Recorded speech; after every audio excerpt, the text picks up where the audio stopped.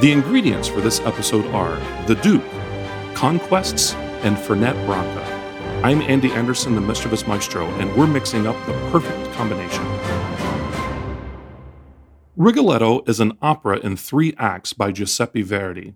The Italian libretto is based on the 1832 play Le Roi s'amuse by Victor Hugo.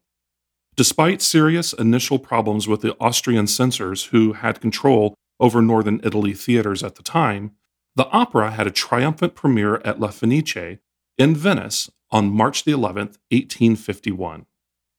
Its tragic story revolves around the Duke of Mantua, his hunchback court jester Rigoletto, and Rigoletto's beautiful young daughter, Gilda.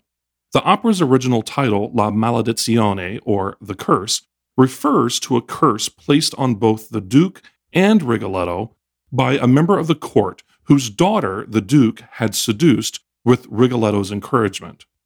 The curse comes to fruition when Gilda falls in love with the Duke and sacrifices herself to save him from the assassin hired by her father. So, Duke, here in the High Court of the Mischievous Maestro, the charges brought up against you are as follows: adultery, libel, sexual exploitation, and abuse of power. How do you plead?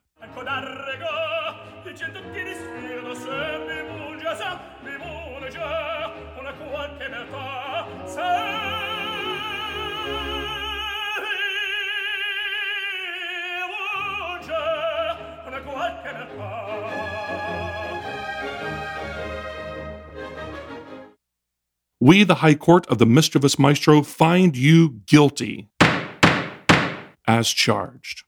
So, my friends, before we dive into that dark, lascivious world of the Duke, I think we need a cocktail to move forward.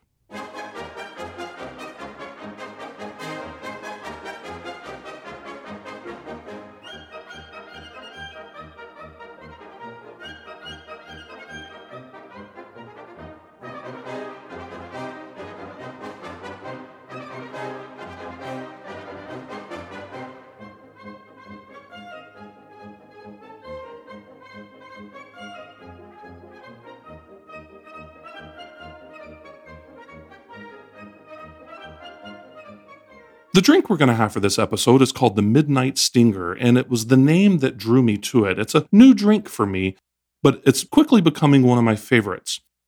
One of the primary ingredients in this drink is called Fernet Branca, and Fernet is an herbal liqueur originating in Italy. It was originally formulated in Milan in 1845, and it is one of the best known of the Italian bitters. It was originally made by a self-taught herbalist, Bernardino Branca, and was marketed as a cure for cholera and for menstrual cramps. There are 27 different herbs and other secret ingredients in the formula, so eat your heart out, Colonel Sanders. He's got more herbs and secret ingredients than you do. So for this drink, you're going to need your bourbon, a bottle of Fernet Branca, some fresh squeezed lemon juice, and some simple syrup. So this is what you do. Start by putting some ice in your cocktail shaker. To that, add 1 ounce of bourbon, 1 ounce of the Fernet Branca, 3/4 an ounce of lemon juice,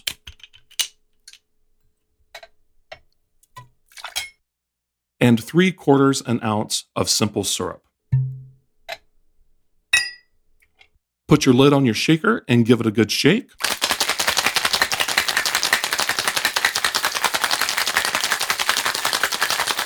And strain it into a cocktail glass.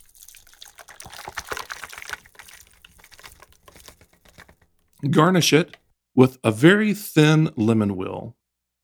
So there you go, my friends, the Midnight Stinger, the perfect cocktail to talk about the Duke.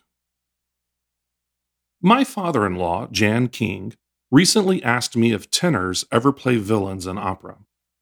We always associate the tenor as the love interest or the hero, but very rarely do we see a tenor portrayed as a bad guy, unless, of course, he's a bad guy off stage in real life. And yes, those do exist.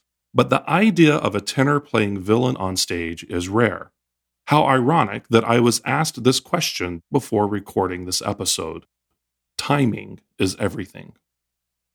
The 5-act play, Le Roi s'amuse, or, translated, The King is Having Fun, by Victor Hugo, is the model for the opera Rigoletto. When it was first performed in 1832, almost 20 years before the premiere of the opera Rigoletto, this play caused a political scandal in Paris and was banned after the first performance. Even 20 years later, Verdi and his librettists knew that the censors still regarded the material as problematic. To portray a king as a libertine and then to show a contract killer who is supposed to assassinate the king was a little too much for the Venetian and Austrian censorship. The libretto was written by Francesco Maria Piave, and it was he who was in charge of the contact with the censorship office, which led to occasional tensions with Verdi. They had to move the scenic location from Paris to Mantua, and the king was downgraded to a duke. Otherwise, Verdi and his librettists followed the model of the play fairly close.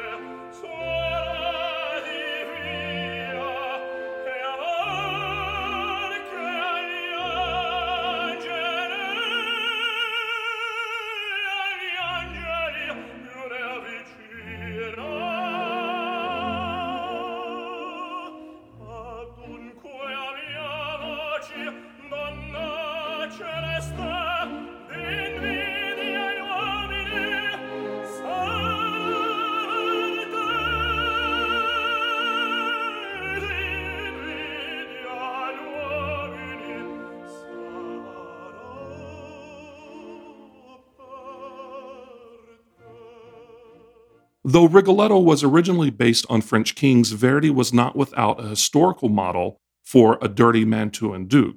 There are a few possible candidates that history tells us, almost all of whom belong to the Gonzaga family. The most likely candidate is Vincenzo Gonzaga, who was the Duke of Mantua from 1562 to 1612. His father was a very frugal, puritanical hunchback, but Vincenzo took a different path, spending vast sums of money on wine, horses, and music. His patronage to the composer Claudio Monteverdi should have endeared him to any opera lover, but his handling of the Mantuan court make comparisons with Rigoletto's Duke not too unfair. The Duke of Mantua, the character, of whom he has no first name, is a philanderer that goes around holding wild parties, seducing young women of the court and his subjects' wives. He actually has a wife himself, but she rarely appears. He also makes a hobby out of publicly mocking the husbands of the women he is sleeping with. The opera's plot thickens when the angelic daughter of Rigoletto, the Duke's jester, falls in love with the Duke. Go figure, don't sopranos always fall for the damn tenor? Nothing good can come of this, and by the end of the opera, you'll be wishing someone would put a blade in the forehead of the Duke. I'm sorry, my friends, was that way too graphic for you? Well, it is opera. Heroic tenors aren't necessarily all that heroic, as seen in a school of villains to which folks like the Duke and, for Madame Butterfly, B.F. Pinkerton belong. However, while Pinkerton also consciously seduces and abandons Cho-Cho-san, he does show some remorse when he returns a few years later for his son. He's more of an idiot, granted a despicable one at that. The Duke, though, he probably rivals Don Giovanni in his court conquests, all while married, and has those who argue with his romantic proclivities eliminated.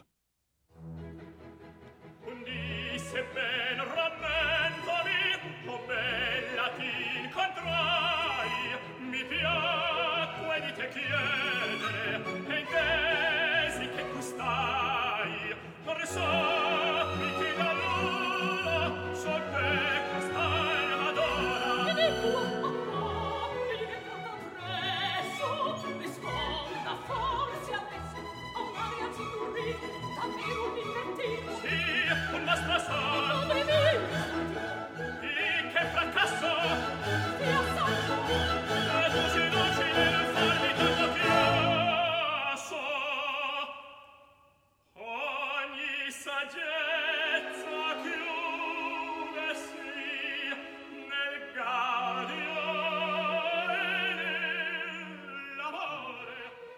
For the Duke, no woman is too poor, too wealthy, too young, or too old. If they are beautiful, and he wants them, he gets them.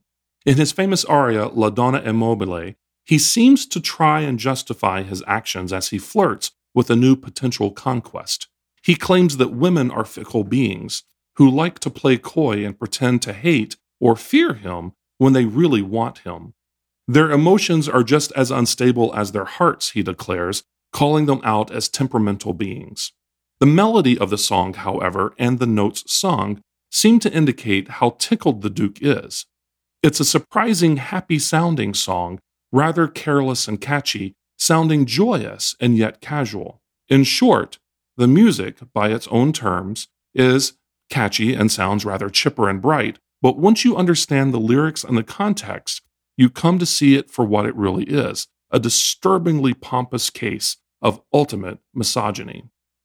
Translated, the lyrics are, "Woman is fickle like a feather in the wind, she changes her voice and her mind. Always sweet, pretty face, in tears or in laughter, she is always lying. Always miserable is he who trusts her, he who confides in her his unwary heart.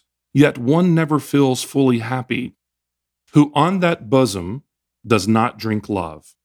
Woman is fickle like a feather in the wind, she changes her voice and her mind."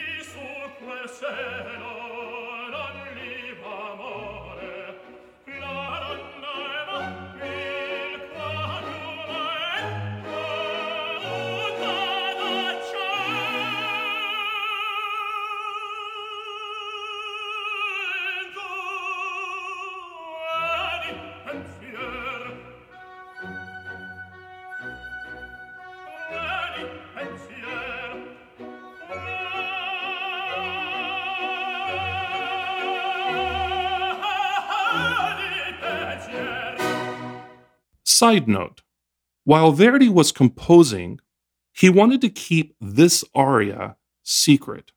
So secret, in fact, that for the world premiere, only the tenor knew the music for this aria. Verdi knew that it would become a huge hit in Venice, and he didn't want the people of Venice out singing it and humming it before the world premiere. He wanted it to be a shock. So on the staging rehearsals, Verdi himself played the piano so that even the rehearsal pianist and the conductor had never heard this music before until just before opening night, when the rest of the cast was introduced into the scene right before the curtain went up.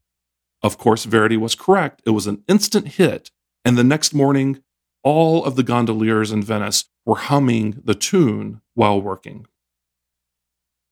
Aside from the famous aria La Donna è mobile, at the very beginning of the opera, we hear exactly how the Duke feels about women and his constant pursuit of, quote, the pleasures of the flesh. His opening aria, another barn burner, Questa o quella, goes like this. "This girl or that girl are equal to all the others I see around me. The core of my being I will not yield to one beauty or another. Their attractiveness is what they are gifted from fate and embellishes life. Perhaps today this girl welcomes me, perhaps tomorrow another girl will demand me. Constancy is a tyrant to the heart, and it is a hatred-cruel disease to only those who want you to be faithful. There can be no love if there is no freedom. Husband's jealous rage, lover's woes I despise. I defy the 100 eyes of Argo if I fancy a few beauties. Questa quella per me pari sono a quant'altre ritorno, ad intorno mi vedo, nel mio cuore libera non c'è vegliadura che l'altra metà, la costoro venenza e quadono, di che fatto nel fiore, la vita, s'oggi questa, mi torna gratito, forse no trovor, se no le tra, domani sarà un'altra,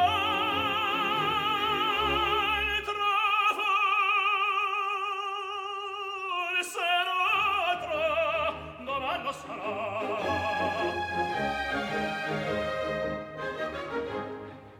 So, there you go, my friends. A truly evil tenor who uses women to feed his never-ending appetite for lust. Also, just as a side note, if you happen to be a hunchback with a beautiful daughter, and she happens to be secretly in love with a tenor, lock her up and throw away the key. It's either that, or she'll end up in a body bag. Friends, just as a reminder, feel free to reach out. Our email address is themischievousmaestro@gmail.com. If you have any questions or just want to tell us that you're listening to the podcast, we'd love to hear from you. Send us an email. We look forward to hearing from you soon. In our next episode, the High Court of the Mischievous Maestro will be hearing the case against opera's murderous mistress, Lulu, from Alban Berg's thrilling masterpiece, Lulu. Until then, continue to stay safe, my friends, and as always, stay thirsty for knowledge.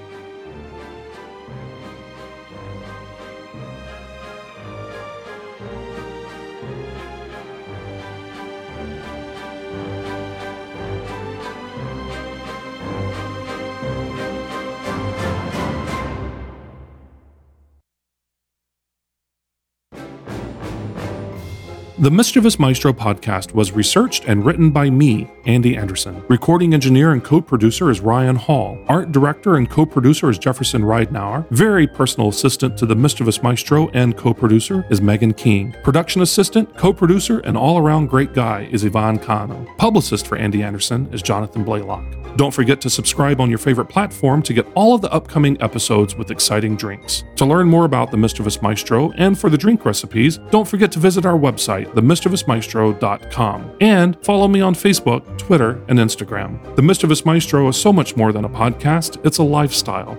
And I would like to remind you to please drink responsibly. If you're not old enough, don't do it. And if you are old enough, do it in moderation. And if you're having a bad day and refuse to drink in moderation, then please follow these simple rules for overindulgence. Don't drink and drive. Please don't drink too much and then email your boss asking for a raise. And please, for all that's holy in the world, don't drink too much and then drunk text your ex at 3 a.m. This podcast is the sole property of the Mischievous Maestro and may not be used in whole or in any part without the expressed written permission of Andy Anderson.